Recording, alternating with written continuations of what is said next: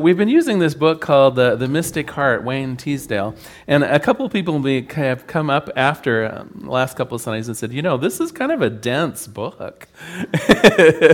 And I think I chose it because it is the invitation for this time of year to put aside some of the busyness, right? And do that inward work, do that inner work that allows us to sustain us through the following year. Traditionally in ancient times, this time of year with the lessening of the light outside and the ending of some of the agricultural chores that people were engaged in, this was absolutely the invitation to go within, that part of the year where people would spend more time talking with family members, when people would spend more time in their devotional practices. And what I think is interesting is it's quite the reverse now, isn't it? I bet half of us right here in this room are kind of revved up more than settled down, aren't we? With thinking about Christmas parties and getting presents and trying to arrange get-togethers with family and friends and things like that. Well, I want to try to short-circuit this a little bit. I think we all actually deserve and need the downtime. I'm really making the invitation to all of us. Certainly, we're going to have the occasional party or two this time of year, but I also want all of us to acknowledge, if we can, that this quieter time of year is that, if you will, pregnant moment when we can make changes in our life that really nurture us into the next year. So last week, and this week too, for that matter, we talked a little bit about meditation, and I thought I would start us out with a joke about meditation. All right, it's called Three Yogis. So there were three yogis doing meditation in a remote cave. One day, a sound is heard outside the cave, and after about 6 months, one of the yogis says, "Did you hear that goat?" Once again, silence. And about a year later, one of the other yogis said, "That wasn't a goat, it was a mule." Silence. About 2.5 years later, the third yogi says, "If you two don't stop arguing, I'm out of here."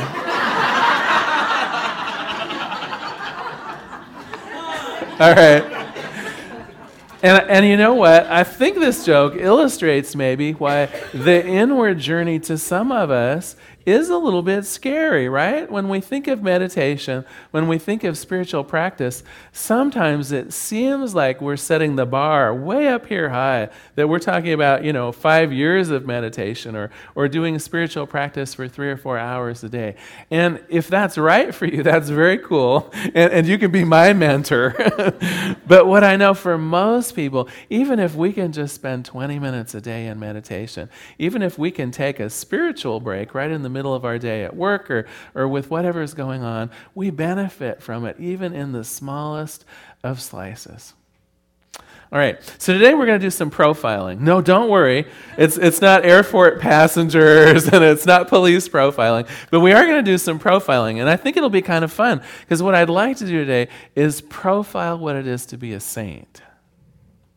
And I think this will be a little interesting. Wayne Teasdale in the book, I think, did a pretty good job of looking at the panorama of saints. And I use that word very loosely because, of course, almost every spiritual religious tradition has its ideas of saints. Now, it might be a yogi or a swami in the Eastern tradition. It might be like the Buddha in terms of an arhat or someone who really has transcended earthly form. It might be someone in our own Christian traditions that, like saint as in a Catholic saint or something like that. And what Teasdale did was he found some of the common themes, some of the common elements that go across all these different backgrounds, against all these different religious traditions, and the people in them whom we think are kind of doing it right, kind of doing it in that more spiritual way, who have made that inner journey and made a fair amount of progress in it. So I wanted to share that with you today. And I know there are a few of you that take notes.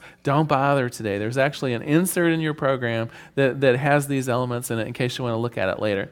Okay, so the first one that he says is an element of universal spirituality is a moral capacity and code. And you know what? Morals are kind of on the out, aren't they, in America right now? I'm saying this, I suppose, in a kind of an argumentative way, but some of the old traditional morals are kind of out. And I wanted to talk just about a couple of them for just a minute. There was a study last year that found 91% of Americans routinely lie about matters that they consider trivial. Now think about this. And in fact, they said several times a day.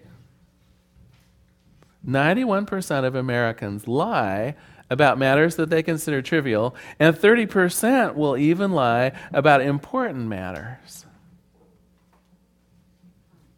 And I want to throw out one more sort of damning feature of us Americans, if you will.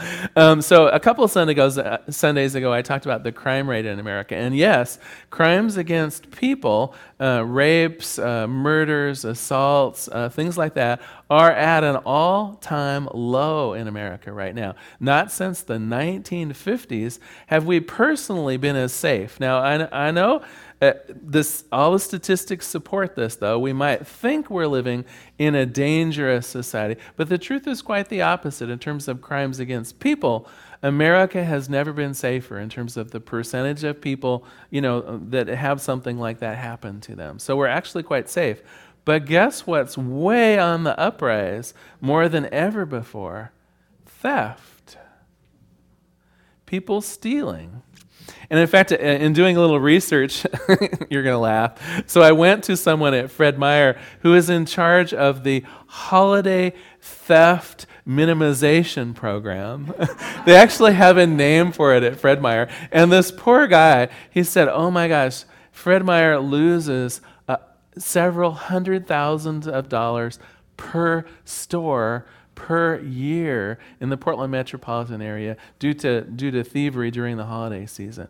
And I thought to myself, oh my gosh, with all the sensors and with all the alarms going off and things like that, is it true somehow that we have just gotten to be a society where telling the occasional lie and shoplifting is simply so common that we don't even think about it anymore?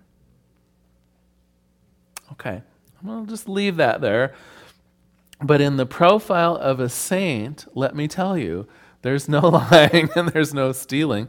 And as you can imagine, saints, have different values according to what country they were raised in and things like that. But some of the basic ones stay the same. All right. Next thing that is an element of universal spirituality is solidarity with all living things. And I love this one. The idea here is simply that those people who have this higher level of spirituality keep in mind not just themselves and not even humankind only, but in their plans and in their efforts, they take into account all living things on the planet. So, for instance, if someone in India who is planning some kind of a promotion, they'll think, well, does this pollute the river as well? Does this have an impact on sea life or things like that? And the idea being, really, if you're connected to God, you're connected to all things. Doesn't matter whether they're animals, doesn't matter whether there are natural resources in terms of forests and things like that. There's simply an awareness that all living things are connected. The third thing I don't need to say much about, it's deep nonviolence. The saints of this universe are not contemplating bombing anyone, right? Remember the funny bumper sticker, who would Jesus bomb now? Well, the answer, of course, is no one. No one. And truly those committed to the path of becoming more spiritually aware, at some point along that path, simply cannot condone violence of any kind. The next element I think is kind of funny because most Americans would view this as a weakness, not something positive, and that is the idea of humility. So let me explain for a moment. It isn't that you don't accept and let other people know that you have done good things. That's fine. In fact, that's one of the reasons that people know that services are available, right? If Mother Teresa never let it be known that there was a healing center that she was in charge of, no one would get healed. So that's okay. But the idea around humility is that we release our ego attachment to being right, to being on top, to being the best, to being recognized, to being approved by others, those things don't become necessary anymore once we release our need for that. It's fine for us to simply acknowledge that we have done things, but when our ego is being fed by it, when it's our internal need to be approved by others, then there's a problem. All right, the fifth element we're going to talk about a little bit more, and that's the idea of spiritual practice. I want to, though, could you cast your mind back to about 100 years ago? Okay, so maybe not everyone here can think back 100 years ago, but if it was 100 years ago, what would you be doing after dinner on most evenings with your family? Guess what the top 3 things were? Reading. Someone said reading. That was the first one. And I'll even be more specific. For the largest number of people, it was reading something spiritual. Very often the habit after dinner 100 years ago was that one of the heads of the family, the mom or the dad, would read scripture. But certainly it was reading. Guess what number 2 is? Sleeping. I love it. All right, now that may have happened more often than not, too. The second one was doing some kind of like a craft activity, like quilting together or making soap together, something that today we would consider like a craft idea. Of course, back then, it was important to have quilts. It was important to have soap or candles or whatever. So it was an activity that the family benefited from, but it was the family together doing some kind of an activity. And number 3 was actually playing little games. Like 100 years ago, you might have played cards, or you might have played canasta or something like that as a team. But number 1 was reading, and in particular, doing some spiritual activity. So what's number 1 today? Television. Yeah. So we've traded in studying scripture for television? Let me read to you what Wayne Teasdale says about this. I think it's a great quote. He says, "It is really only through an intense life of spiritual practice that we become aware of our true human condition. As long as people are content not to look, not to embrace their ultimate vocation of becoming deified beings, they will chase after every distraction that comes along as a substitute for a life of true depth. In the United States, for example, entertainment has become our collective spiritual practice. We live from TV show to TV show. We live from the Tonight Show onto the Tonight Show, the Today Show onto the Tonight Show. The personal cost is great, deeper ignorance, confusion, and despair, and less authenticity." So I want to tell you, if our collective spiritual practice in America right now is watching TV, is it any wonder that our moral capacity has changed, right? If 100 years ago we were reading from some kind of scripture, maybe not a Christian scripture, but it might have been from the Jewish tradition or something else in our homes as a family, if now instead we're watching reruns of Married with Children, right? Do you know what I mean? Even the best of the first-run TV programs right now has a very different kind of moral code. Things like lying, things like cheating are pretty much portrayed as being normal, as being accepted, aren't they? And the bulk of TV shows these days, and if not by all the characters on the show, certainly by 1 or 2 of them. Perhaps we are becoming then a nation that is allowing the media, allowing the TV to actually dictate what we believe to be true and good about our own selves. Maybe Wayne Teasdale is right. Maybe our collective spiritual practice is TV watching. Wow, if that is true, we really need to be careful, don't we? If those are the lessons that we pass along to our kids, if that's the lessons that we keep bombarding our own self about what's okay to do, what's preferable to do, what's fun to do, oh my word, there are some good TV programs out there. But wow, if collectively that's what we hold to be good and true, we probably need a little tune-up. All right, let's move on. The next one is the idea of being mature in your self-knowledge. Simply knowing what's going on in your own head. Most of the great mystics and saints of all times really understood themselves.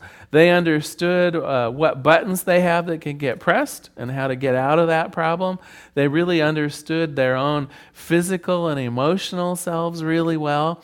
And so that they weren't living a life of reaction to stimulus, but really had a thoughtful idea of who they were, what was important to them, their own priorities, all of those kinds of things. The next one is selfless service, of simplicity of life. Now, this is another one that sometimes we Americans think of as a weakness rather than something that's good, right? We're all about the American dream. We're all about having the big house and the new car and things like that. And there's nothing wrong with that. Wayne Teasdale is very clear that it doesn't mean that people who have a high level of spirituality in their lives aren't comfortable, don't have a car, don't have a home. Quite the contrary. But what he says, if this is your goal in life, right? If the getting of the stuff is the important part rather than the people, rather than the other intentions you have, this is the problem. Because he says stuff requires time. Stuff requires energy. If you have 3 cars, if you have 2 houses, do you know what I mean? If the goal is to accumulate more and more stuff, then you will find yourself spending more and more time with that stuff. You become stuff-oriented. You become oriented towards getting more. And he says this is the real pitfall here. And so most people who lead the spiritual life, even though they are very comfortable, even though they have what they need, have a sparseness about them. Maybe you can think of it as the sort of modern minimalist movement, right? They have the lovely apartment, but it isn't just packed full of stuff that needs to be taken care of. So give a thought to that. The next element of universal spirituality is selfless service. Simply that idea that, among other things, we are here on the planet to give of ourselves to others. And so there might be a thought, first of all, of our association with God, then our association in how we can be of service to the world, and then only third, how can I get what I need? He said that is typically the orientation of someone on this path towards sainthood, that it's God first, then how we make a contribution to our friends and our family and the world, and then only third do we think of our own needs. Last but not least, in these 9 points of universal spirituality is simply the prophetic voice, that idea of also then sharing what we have learned. And this can be as simple as sending out one of those postcards that Mike was talking about, really. It doesn't have to be that suddenly you're the oracle on Delphi or that you can make divine pronouncements. It's really just sharing your own spirituality, your own spiritual nature with other people. Because that is how we share the good in this world. If we keep it bottled up, and part of this, I think, is back to that idea of acquiring. It's not until we begin giving parts of ourselves away that true fulfillment, that true spiritual fulfillment is able to reach into us and make a difference. All right, so these are 9 steps or 9 habits of highly successful saints, or however you want to look at it. They're in your program, and the reason I put them in your program this week is I thought this might be a place, if we're doing this inward journey together this month, a place to look at some of the characteristics in your own heart and in your own lives and see if maybe we can make a few tweaks into what we do in the world. If we do happen to be one of those 91% of people that now and then tell the odd little white lie, I think they're called, maybe it's time to stop that. Is there really any purpose or benefit in it? Really give it a thought.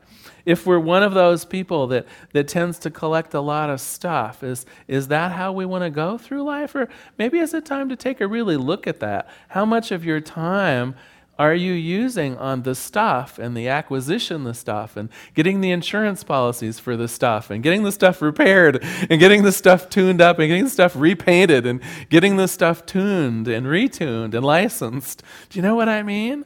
Maybe it's time to take a good look at the stuff in our lives and whether we're using it or whether it's using us. What I know for sure, somewhere in these 9 elements of my proposed sainthood for you all, I'm putting you all up for sainthood, but there's a catch.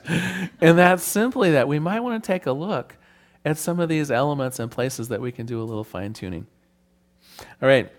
Before we close today, I have also, on that same little handout in there, I ran across in the material this week a lovely spiritual practice that I simply wanted to share with you. And so feel free to take it home and try it. It's called Lectio Divina, and it's from the tradition of the Catholic Benedictine monks. And really, it's a lovely and very specific form of meditation that I've been practicing for this month and really enjoyed it a lot, and I wanted to share it with you. So it has 4 parts. The first one, Lectio, is simply reading, simply going back to that 100-year-old tradition, right, of taking some kind of a sacred text or something inspirational to you. It could be the Science of Mind magazine. It could be scripture. It could be a Louise Hay book. I'll leave it up to you, something that is divinely inspirational to you. Simply open it up and begin reading. And the idea of Lectio here is just read until something catches your mind's eye. So it doesn't have to be more than a few sentences or a few paragraphs. Something in there will grab your attention, something that maybe you want to think a little bit more about, whether it's health or love or joy, and whatever words go around it in that book. Then the next part is reflection. It's called meditatio, and simply the word means to reflect on it. So what does that word or that phrase or that idea mean to us? And I'd like you to do it in kind of 3 levels. So what does it mean to us in a physical sense or literal sense? What does it mean to us in a metaphorical or symbolic sense? And then what does it mean to us really in a spiritual sense? So for instance, maybe your reading would uncover something about love and relationships. The first level would be, okay, what does this mean in terms of literally my loving relationships? Let me contemplate that for a minute. Then the idea of love itself or something at a higher level. And then finally, what does divine love look like in my life? And so you kind of contemplate that on 3 levels. The next one then simply is oratio, and that means prayer. So the third part of this is simply to anchor these first 2 parts in prayer, to simply accept in your own heart more of the love you were reading about, more of the joy you were reading about, whatever the idea was that you found in this spiritual book. You're going to embrace it, you're going to embody it, you're going to accept it in your own life by doing a prayer. And then last but not least, my favorite part is simply to rest. You're simply going to take another few minutes to allow this information, this contemplation, and this reading to really enter your own heart, to take it from the headspace of kind of reading and thinking about it, to allow it to move a little bit lower into your own heart. So I hope you have fun with this. It's a form of meditation. It's been in the Catholic Church for probably over 1,000 years, probably longer, and it's been found to be very useful. I've certainly been enjoying it. But what I also know is you may not have 45 minutes, and that's fine. That's traditionally about how long it would take to do that. But if even you can squeeze out 20 or 30 minutes in your busy day to try out a new spiritual practice or to simply meditate or something like that, I know you'll benefit from it. All right, so your homework this week is to take another step into sainthood. Now, I know we're not all going to get there next week. I got to tell you, when I was looking over the list of 9, I went, oh my gosh, I got some work to do. And so I'm sure we're all in the same boat, and that's the good news. We're all in the same boat together. So I simply ask you for your homework this week to take a look at that list and see if there are some areas where you can do a little fine-tuning in your own spiritual path, where that path of divinity just calls to you a little bit stronger. And I know whatever you select to work on is going to be exactly right for your personal spiritual path. So let us pray. There is one power and one presence in this universe. It is that thing called God. And what I know about God or Spirit or the Divine Mother, whatever you choose to call it, what I know about it is that it is all powerful. It is that place of perfect balance and peace and grace. And so even in the midst of this holiday season, what I know about God is that there is that perfect poise. There is that ability for the inward journey. There is, in God, perfect balance and time to accomplish everything that needs to be done. And I know this is true in general. I know it's true about me. I know it's true for each person in this room. Grace is simply upon us all. And so for this week and beyond, for this entire holiday season, I know that love is present. I know that the people rather than the things, the ideas rather than the stuff, are foremost at hand and on our minds, allowing us to have this holiday season with the people we love in ways that really count. And I'm simply grateful for this. Grateful always for the inward journey. I simply let it be. And together we all say, and so it is. Thank you very much. Thank you.